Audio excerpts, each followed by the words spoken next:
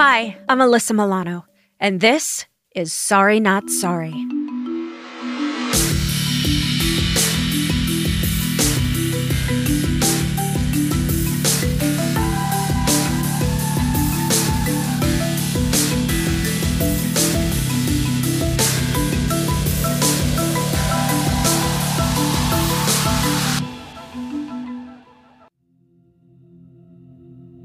This is Ben Jackson. Today we're going to do something a little different on Sorry Not Sorry. With the new year come many new challenges and maybe some new hope. In this episode, Alyssa and I will look ahead to a few of the big news stories coming in 2024.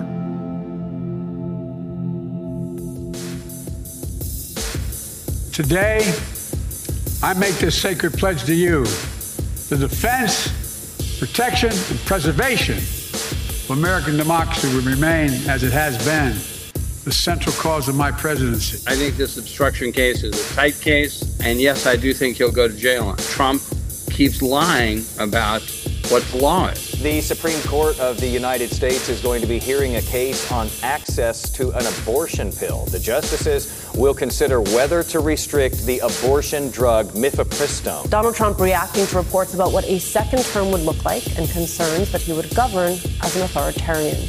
Donald Trump is no longer merely suggesting he'll be a dictator should he win a second term. Now, he's just coming right out, and he's saying,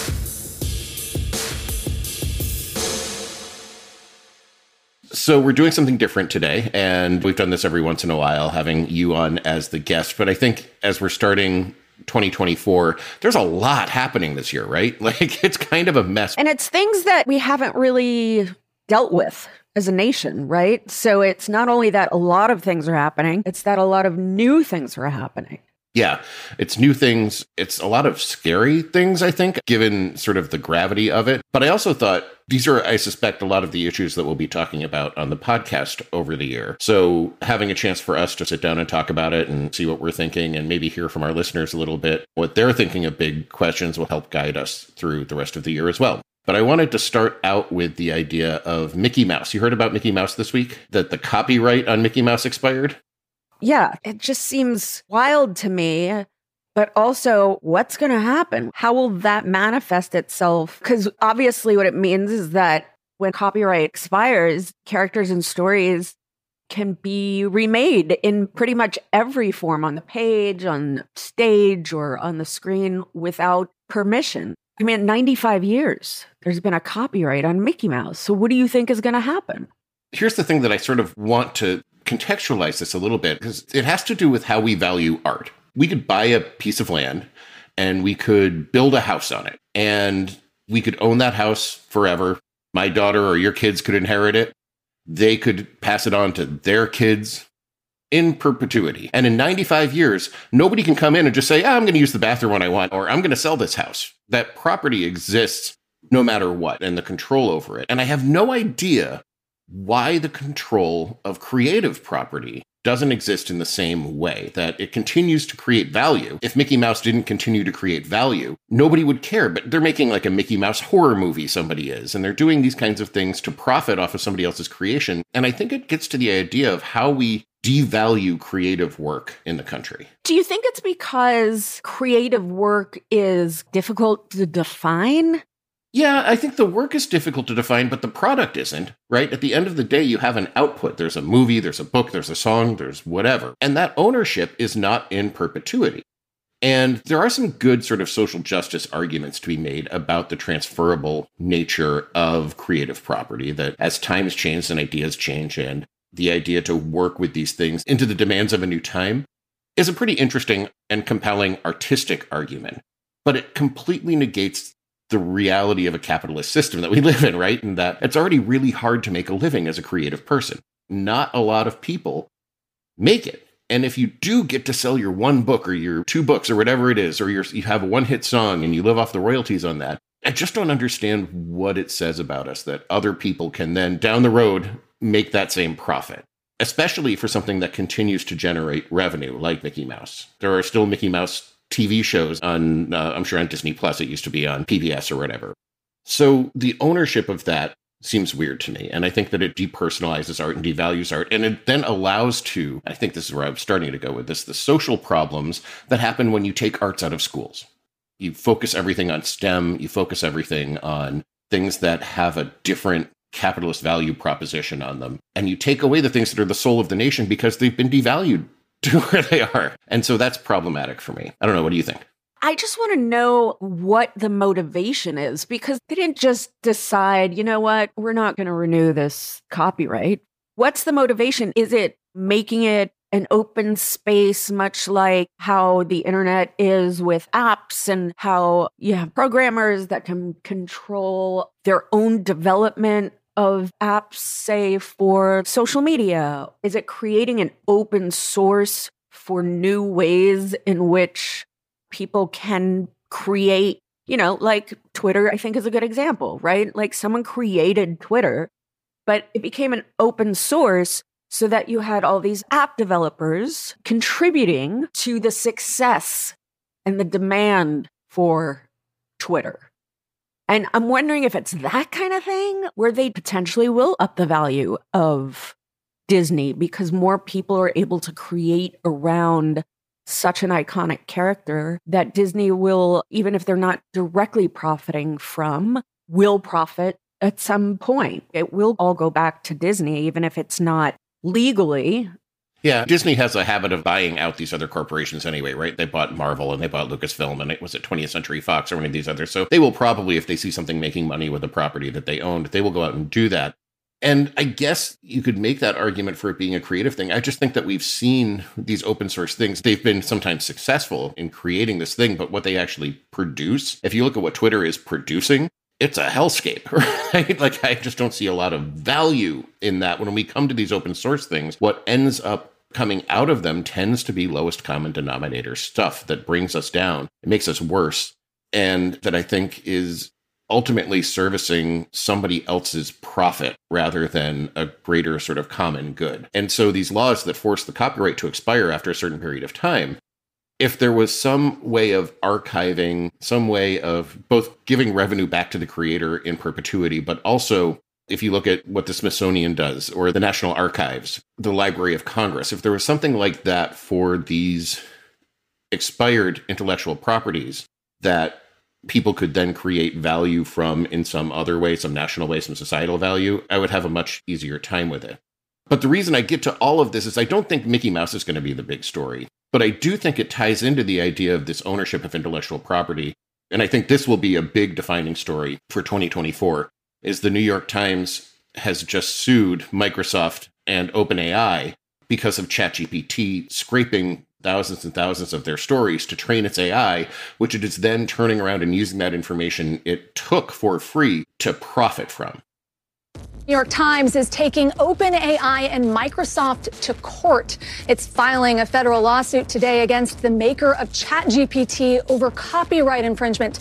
The Times says that millions of articles published in the paper were used to train automated chatbots that now compete with it as a source of reliable information. And while the Times is the first major American media organization to sue the companies over copyright issues like this, it follows authors like Sarah Silverman, who sued OpenAI and Meta earlier this year over similar concerns related to her book. And now we're getting into some real value of creative output. If you can call journalism creative output, but certainly non-tangible output. But what's interesting to me, isn't that happening anyway every time we input, regardless of who owns the information? Isn't that happening anywhere? Yeah, I think it's happening anywhere, but I think that these are the types of lawsuits that potentially could put some guardrails around it. And does that lead to guardrails around the selling of our personal data information? We've seen, I think, time and time again, how reluctant the government has been to do that, where it seems like the corporate right, the profit right, always seems to trump the personal right. Because we have seen for decades now the dangers of selling personal information. And in fact, what happens when that stuff is stored online, that's part of the ransomware problem, right? Because if there was no value to that, if people weren't selling it, if they weren't aggregating it, the idea of taking that data hostage for pay wouldn't be functional, right? It wouldn't be something that would have a particular thing.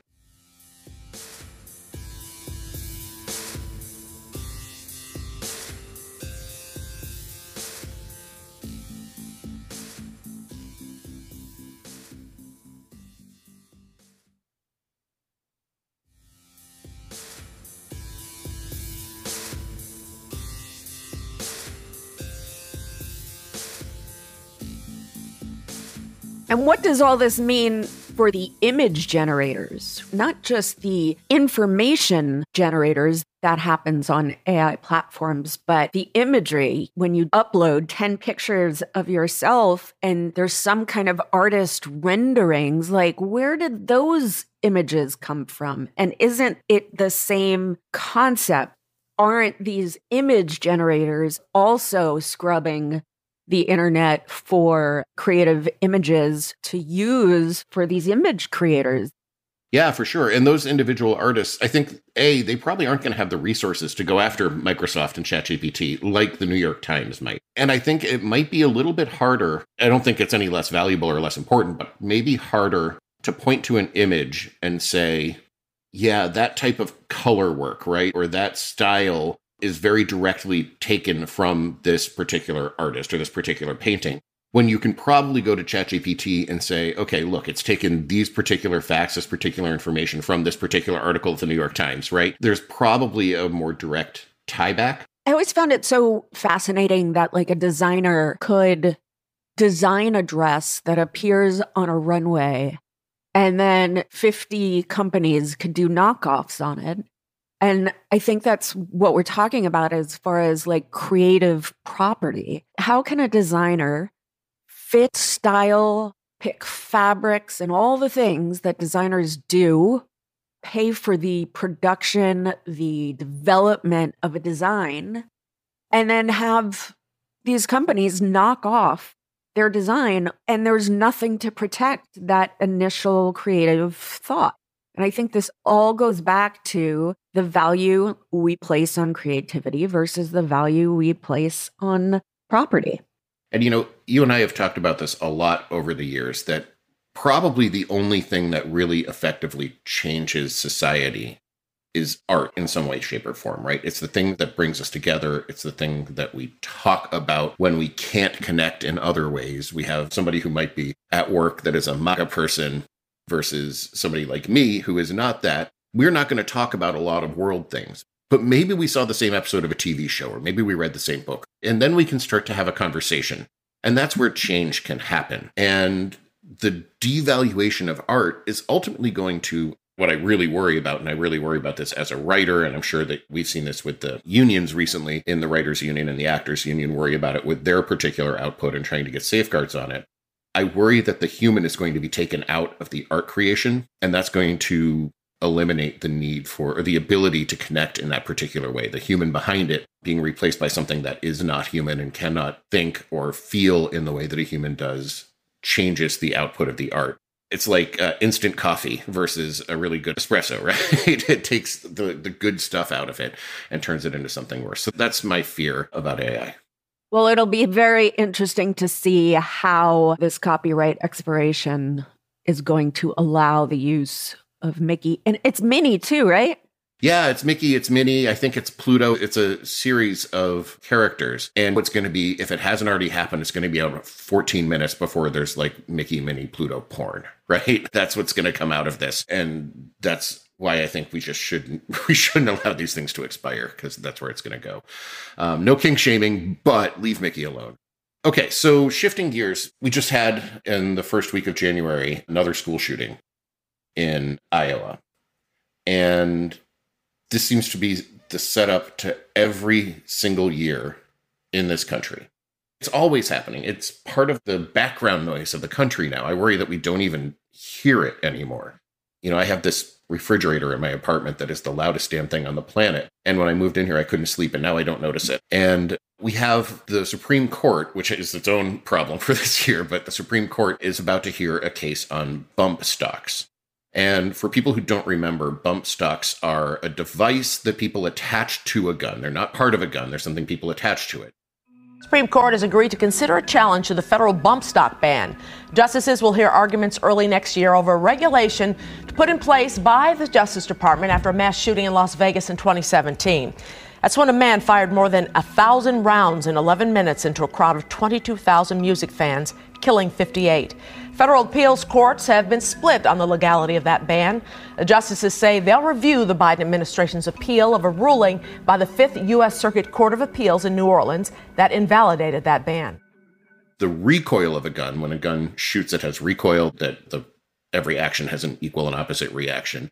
It uses that recoil to turn a semi-automatic weapon, which is where you pull the trigger each time to fire a weapon without having to cock it or anything else, into an automatic weapon, effectively, by using that recoil to rapidly pull the trigger over and over again. So it's not part of a weapon. The weapon functions without it. Does it fire multiple rounds with one pull? From the user standpoint, yes. What it actually does is it uses the recoil to create a bumping motion, really quickly moving back and forth, sliding back and forth, so that the trigger, while the shooter doesn't have to move their finger, the weapon slides back and forth and effectively pulls the trigger very quickly. So from the perspective of the person using it, it's basically like you pull the trigger once, like you would with an automatic weapon, and it continues to fire until you let go of the trigger. From a physics perspective, it's a little bit different, but it does the same thing. And that physics perspective is how they got to be legal in the first place, because while they simulated nearly identically an automatic weapon, which is where you pull the trigger and the gun keeps firing until you let go of the trigger, automatic weapons are illegal. We don't allow people to have them. So people design this bump stock to simulate the automatic weapon without it actually being an automatic weapon. It's how stupid and easily evaded some of our gun laws have been. And so remember the Las Vegas shooting. In less than 10 minutes, 58 people were killed. Hundreds were wounded by somebody using one of these. And the Supreme Court is going to hold this case.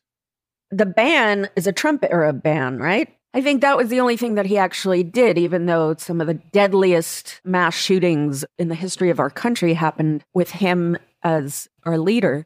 Also, what happens besides all of this and the fact that Supreme Court is going to hear this?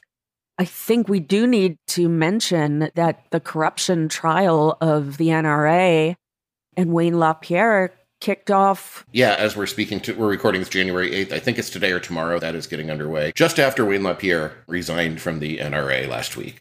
Couldn't happen to a worse person. I hope he spends the rest of his bloody-handed days broke from this. They were instrumental in this lawsuit that is now going to the Supreme Court to try and get rid of this bump stock ban, right? Which very obviously saves lives. There's no Second Amendment purpose to a gun stock. A bump stock isn't even a gun. It's not a weapon. So there's no purpose. So I guess my question about this is, what the fuck, right? Like, what the hell? Like, why is the court deciding to even review this? Is that what you mean?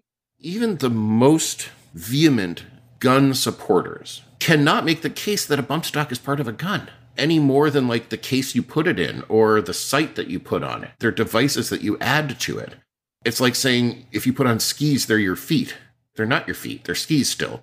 And so it just, the thought processes within the gun lobby and within the conservative jurists that seem to continually support the NRA's positions in our courts is just incomprehensible to me, because it's on its surface, on its face, it's not a smart argument. And the fact that these continue to fester and kill people and we allow it is just, I can't get my head around it. And in good news, there were 500 gun sales blocked based on a 2022 law requiring stricter background checks, which seems so fucking obvious for young buyers. So yeah, this is part of the 2022 gun law that passed through Congress. And it did. We had Chris Murphy on the show to talk about this when it came through. None of us felt like it was enough, but it was a start. And I think that when you tie that in, we see these 500 gun sales blocked. Guess what else happened last year? Measurable decrease for the first time since 2018 in gun deaths. Pretty substantial, actually. Almost 2,000 fewer intentional gun deaths in the United States last year compared to 2022. Intentional gun deaths, what does that mean? So that means something like homicide as opposed to suicide. What it does is it takes suicide out, or accidental gun deaths. Somebody drops a gun, it misfires, something like that. Intentional gun deaths is when somebody intentionally shoots somebody else. And we've a measurable decrease, like a significant decrease in that. And that's laudable. It's still going to be that we have more than 40,000 gun deaths when it's all put together. It is just chipping away, right? Is it chipping away fast enough? No, I think absolutely not. But it seems to me that we can point to A, a law that passed, B, material impact of that law, 500 gun sales blocked, and C, a decreased total of gun homicides. And see that there's a chain here, right? There's breadcrumbs that say this stuff works. Nobody has been deprived of their rights. All of these people, if they want to sue the ATF for rejecting them can go ahead and do that. There is recourse of being rejected on this. But the thing is that we're seeing is that this background check law only applies to people who are under 21. I think it's under 21 who are getting these enhanced background checks. Imagine if we expanded that to everybody. You know, it's almost ageist. Is it discrimination in a way to only limit younger people? Is it like alcohol? Like, how does that work? Yeah, I mean, I think they treat it like alcohol or like marijuana in the places where marijuana is legal, or cigarettes. It restricts things that can be deadly or dangerous to certain people. But the deaths that we're seeing out of guns and the results that we're seeing out of this seem to be like, this should be a pilot program. And now we can see, okay, there's success in the pilot program. Let's expand it. But it doesn't matter because we saw the success in the assault weapons ban, right? That was clearly successful. They don't care. Nobody gives a shit. Nobody in power cares. Obviously, guns are going to be a big issue, I think, in this election. And I think as is abortion. We got some states pursuing criminal charges for residents who travel out of state for abortion care. We have other states providing shield laws, shielding medical providers for treating people who travel to other states. There's a new abortion law in Connecticut. We're doing everything we can to stand up on behalf of the reproductive rights of all of our citizens. Setting up a battle between states. Texas, don't mess with Connecticut. The law expands abortion access and protects providers, like those in this clinic, from being sued or even criminally charged by another state. I am very grateful for it, and I think it was necessary in our political climate. We're not going to sit here with our residents, with our doctors, nurses, our facilities, undefended. We're going to stand up for these rights here in the state of Connecticut. We've got Texas law, which allowed to remain in effect, banning even emergency abortions. And we've seen how devastating that can be. What else? The Supreme Court is going to hear cases on mifepristone. Yeah, there's also this Supreme Court case on an Idaho law that says doctors don't have to perform emergency abortions. So a woman could go to an emergency room in immediate medical distress for which the treatment is an abortion. And we know that there are numerous medical conditions which this is the case, that doctors don't have to perform them, even to save the life of the mother. Are people moving out of these states? I think we saw in Idaho in particular some of that happening, particularly to Oregon, where those rights are a little more enshrined. But in Idaho, there were places where there were no more OBGYNs. Women could not get OBGYN care in Idaho because the doctors left the state. That, to me, is wild. And I guess this all comes down to me to what does it mean to be a woman in America? They're always asking them, Matt Walsh's and those other idiots are always saying, what is a woman? That's not the question. The question is, what does it mean to be a woman in America in 2024? It means that you are thought of less than a human. You know, we're going back to the days where women are property. I mean, it really is. The fact that we have states basically going to not physical war, but metaphorical war with each other in trying to get around each other's laws to make this happen. So you have California and Connecticut have passed these shield laws that say, let's say Alabama is trying to do this, where they will prosecute even out-of-state doctors for performing abortions on their residents. We have these states kind of making these wars against each other.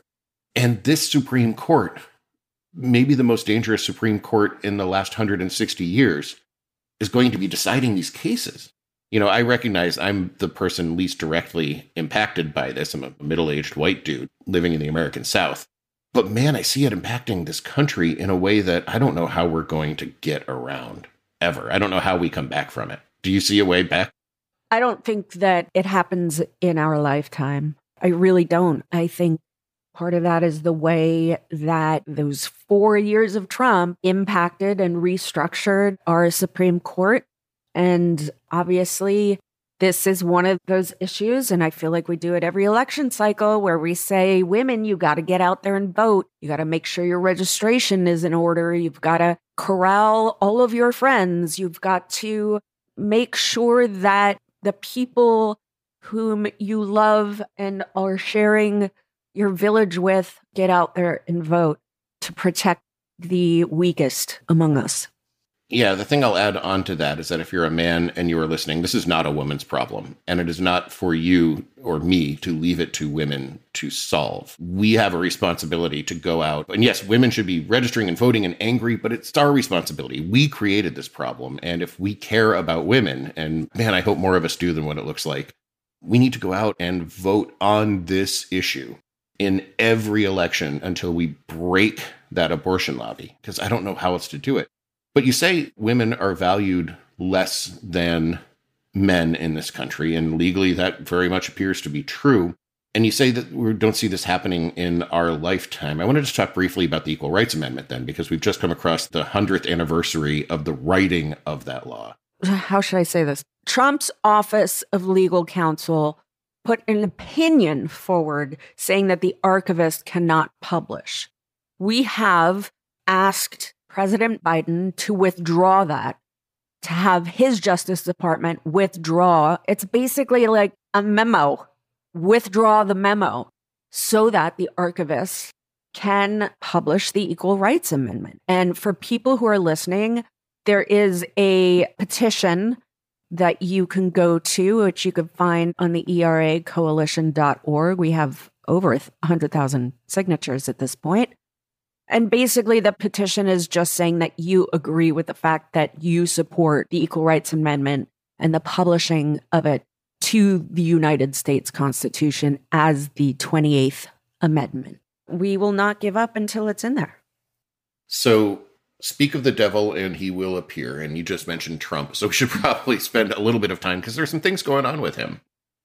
Trump is arguing that lobbying election officials to overturn the 2020 election was within his official responsibilities as president. That argument was part of a brief filed last night in which attorneys for the former president asked an appeals court to dismiss his criminal election subversion case one day after the Supreme Court refused to decide for now whether he is protected from prosecution. In the filing, Trump's attorneys argue that, quote, President Trump has absolute immunity, adding that under our system of separated powers, the judicial branch cannot sit in judgment over a president's official acts. That doctrine is not controversial. The thing that I want to start with, I think, are two things that he said in the last couple of weeks. One is that he said he would be on day one a dictator. Now, he was saying he would only be this on day one, but we all know what he meant. And then two, Illinois requires you to sign a loyalty oath to appear on a ballot. And this loyalty oath is just basically saying, I will support the Constitution. I won't try to overthrow the government. I am a state employee at a state university. I had to sign something like that in the state where I am. And yeah, I agree. I'm not going to overthrow the government. This person who wants to lead the government refused to sign that loyalty oath and also said he was going to be a dictator. How many times does he have to say the quiet part out loud before people start listening to him? I'm reminded of the Maya Angelou quote, which is when people tell you who they are, believe them. He signed this the first two times he ran. So he's now saying, yeah, I know about this oath. I signed it the first two times. I'm not going to sign it this time.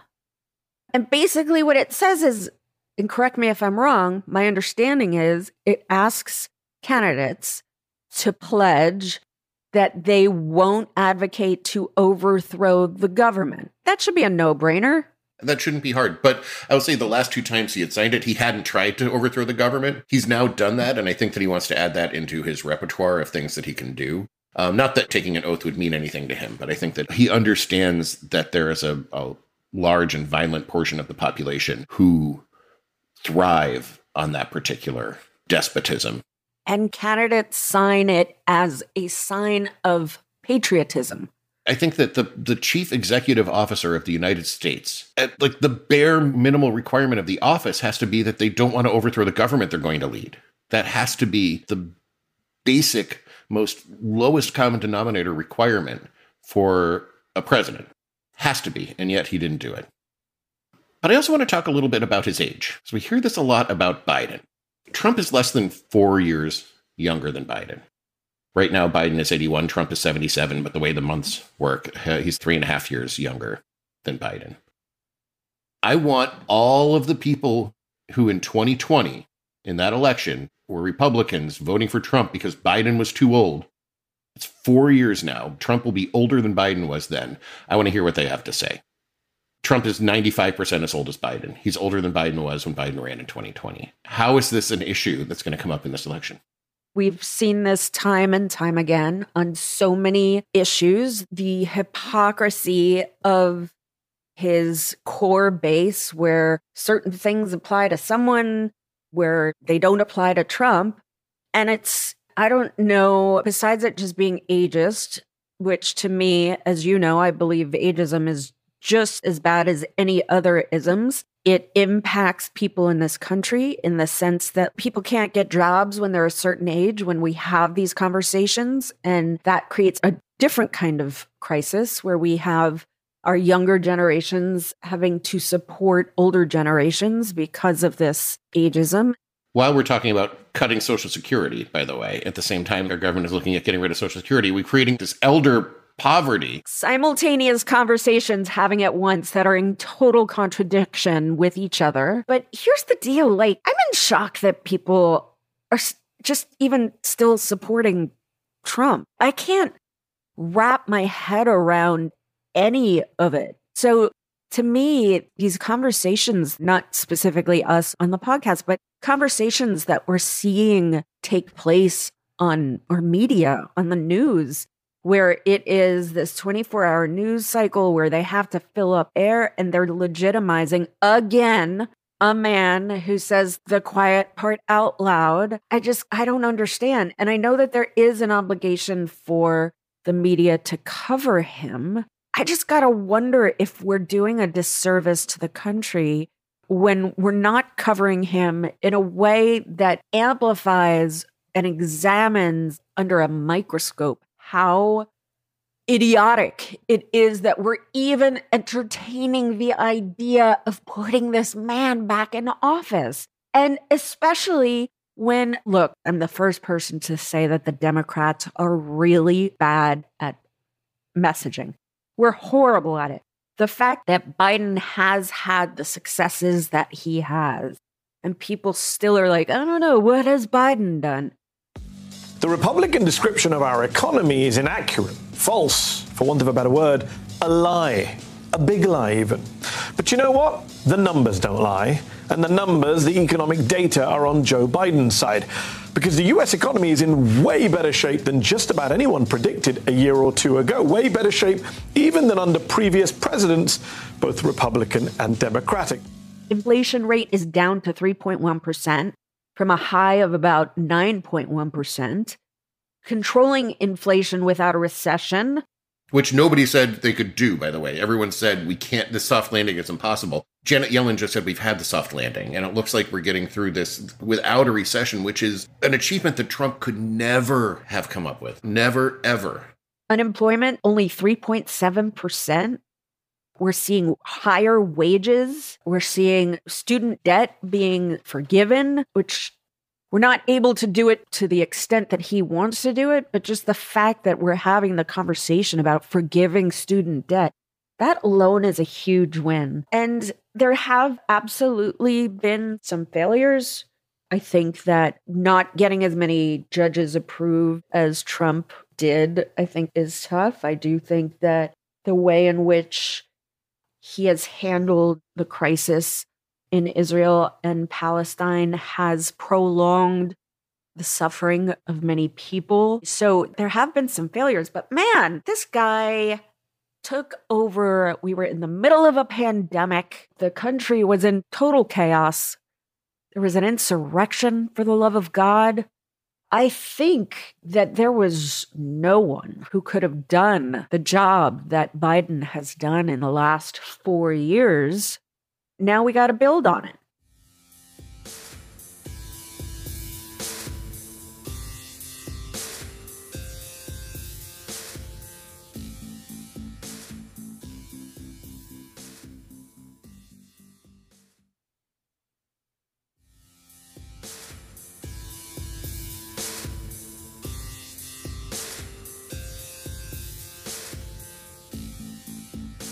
I guess that the thing that I would say when we're talking about these failures, and this is the thing that really worries me about our party and about the left in general. When you look at the right, and I'm not saying we should be like this, but when you look at the right, when they have a candidate that they like, they change their beliefs to match the candidate. We just had Tim Alberta on, who was talking about evangelical voters, and Trump could not be farther from what the evangelical idea was.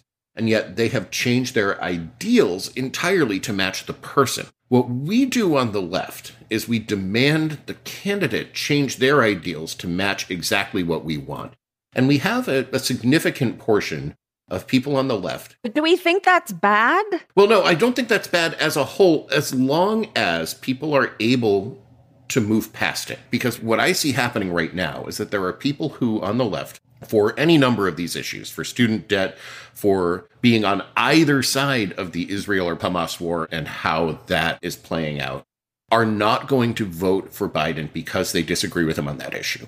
And the real thing is that there is a binary. There is only a binary. Biden will be the nominee. Marianne Williamson is not going to be the nominee. Dean, is not going to be the nominee, right? It's not going to happen. The choice is binary. It's going to be Biden and it's going to be Trump or somebody who's just like Trump in their policies. And so stepping out of it, not voting because you don't have somebody who agrees with you on every single thing, ends up countermanding all of the other things that you believe in. That maybe you agree with Biden on 75 or 80% of the things that he does.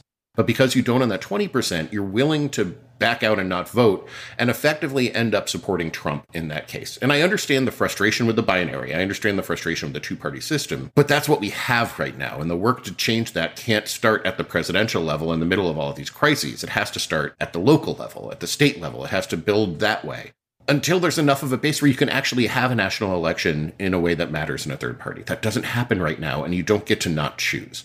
And that's hard for people, but I worry about it a lot. When you have activists who are saying that they have a real hard time with the way Biden handles certain things, and they're like, well, I'm not going to vote. I can't vote for Biden. Do you think they actually mean it, or is it a strategy to try to push the left further to the left?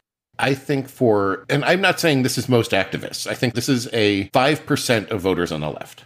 I think that's what we're talking about, 5 to 10% of voters on the left who are willing to make their point by allowing another Trump term to happen, saying, look, you didn't listen to us and now what happened? I'm not talking about everybody, right? I'm not talking about the activist community. I'm talking about the small percentage of people. But those small percentage of people, remember, Michigan was like 60,000 votes, right? Georgia, 12,000 votes. We get these small percentages in these places, and that's the problem with the Electoral College, right? All of a sudden, these small percentages just staying home end up being something that promotes President Trump. And there is nobody that those people want to support that will help. And so that scares me a lot. I honestly, if there's anything that scares me the most about this election, it's that small percentage of people deciding to stay home or to vote third party. A third party spoiler ending up changing that particular thing. It's going to be a very interesting year. Yeah, it is. And, we haven't even talked about the Senate yet, which the number of seats that are up for Democrats are so much. I think it's 33 Democratic seats that are up versus 10 Republicans, and they only need to pick up 2. In next year's elections, 33 seats in the closely divided Senate will be on the ballot, including Pennsylvania's Bob Casey's seat, Michigan's Debbie Stabenow's seat, and others in some of these battleground states. But for now, the Cook Political Report believes at least those 2 states are likely to remain in the Democrats' favor for those Senate seats. The Senate is actually the Republicans for the taking next year. Todd Belt, a professor and director of political management at George Washington University, says Democrats have 23 seats to defend, comparing to the 10 for Republicans. Meaning that it's going to be much easier for Republicans to peel off a couple seats. Remember, they only need 2 to gain control of the Senate. And you think about judges right now and what that Senate could mean, man, it's a mess. So there's a lot to talk about. We didn't even get to talk about LGBTQ people or the environment or all this other stuff. So we'll have to do more of this. So with all of that said, you know how this ends. What gives you hope? You give me hope, Ben. Yikes. You give me hope. I know. Yeah. You got your work cut out for you, too, because I'm not totally hopeful right now. But I do feel like there's something to be said for a man such as yourself, who is a strong ally, who's constantly learning and evolving your belief system, and also giving that to students as a professor, in the fact that you are shaping young minds as well as just shaping your own kid and my kids' minds. You're pretty special, and I feel like as long as You are by my side. I can get through anything in a way that is going to make me better. So thank you for that. That's very much mutual, and I love you a lot. And we're gonna take this year the way it comes and bend it the way we want it to be. Alyssa Milano, you give me hope. Thanks for all you do and for your podcast.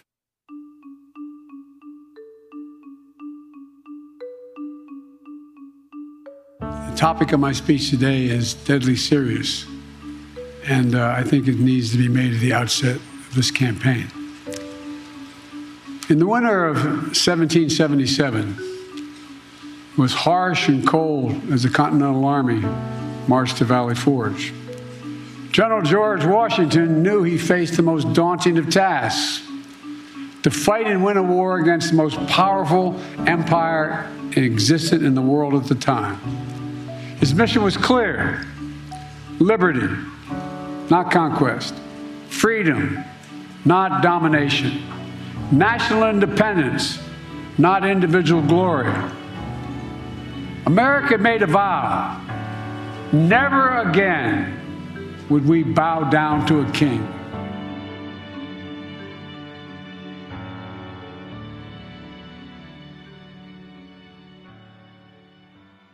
I'm not big on New Year's resolutions. Generally, they often feel contrived and unrealistic to me. But not this year. This year, I've resolved to do everything in my power to see that Donald Trump never returns to the White House. Here's the thing. None of us are entitled to a president who shares every single one of our values. We don't get to build a president in a lab. This year, we'll be presented with two choices, and only two. One of them will be Joe Biden. The other will be Donald Trump, or someone who shares all of Trump's policy ideas. We are beholden not only to ourselves when choosing between those two, but to everyone else in this country and this world. No matter what you believe about the Israel-Hamas war, there's no doubt that Trump would be more dangerous to all involved. Same with abortion, or gun violence, or racial justice, or the basic fabric of our democracy. Allowing Trump to win because we disagree, even vehemently, with Biden on some issues, will exacerbate those issues for decades to come. I'm going to say it again. We are not entitled to our perfect president. But we are responsible for preventing a dangerous despot and wannabe dictator from taking our country away. You have to choose, and those are your choices. Please, choose responsibly. Sorry Not Sorry is executive produced by Alyssa Milano. That's me. Our producer is Ben Jackson, audio editing and engineering by Maciej Lewandowski, and music by Josh Cook, Alicia Eagle, and Milo Bugliari. Don't forget to rate, review, and spread the word. Sorry, not sorry.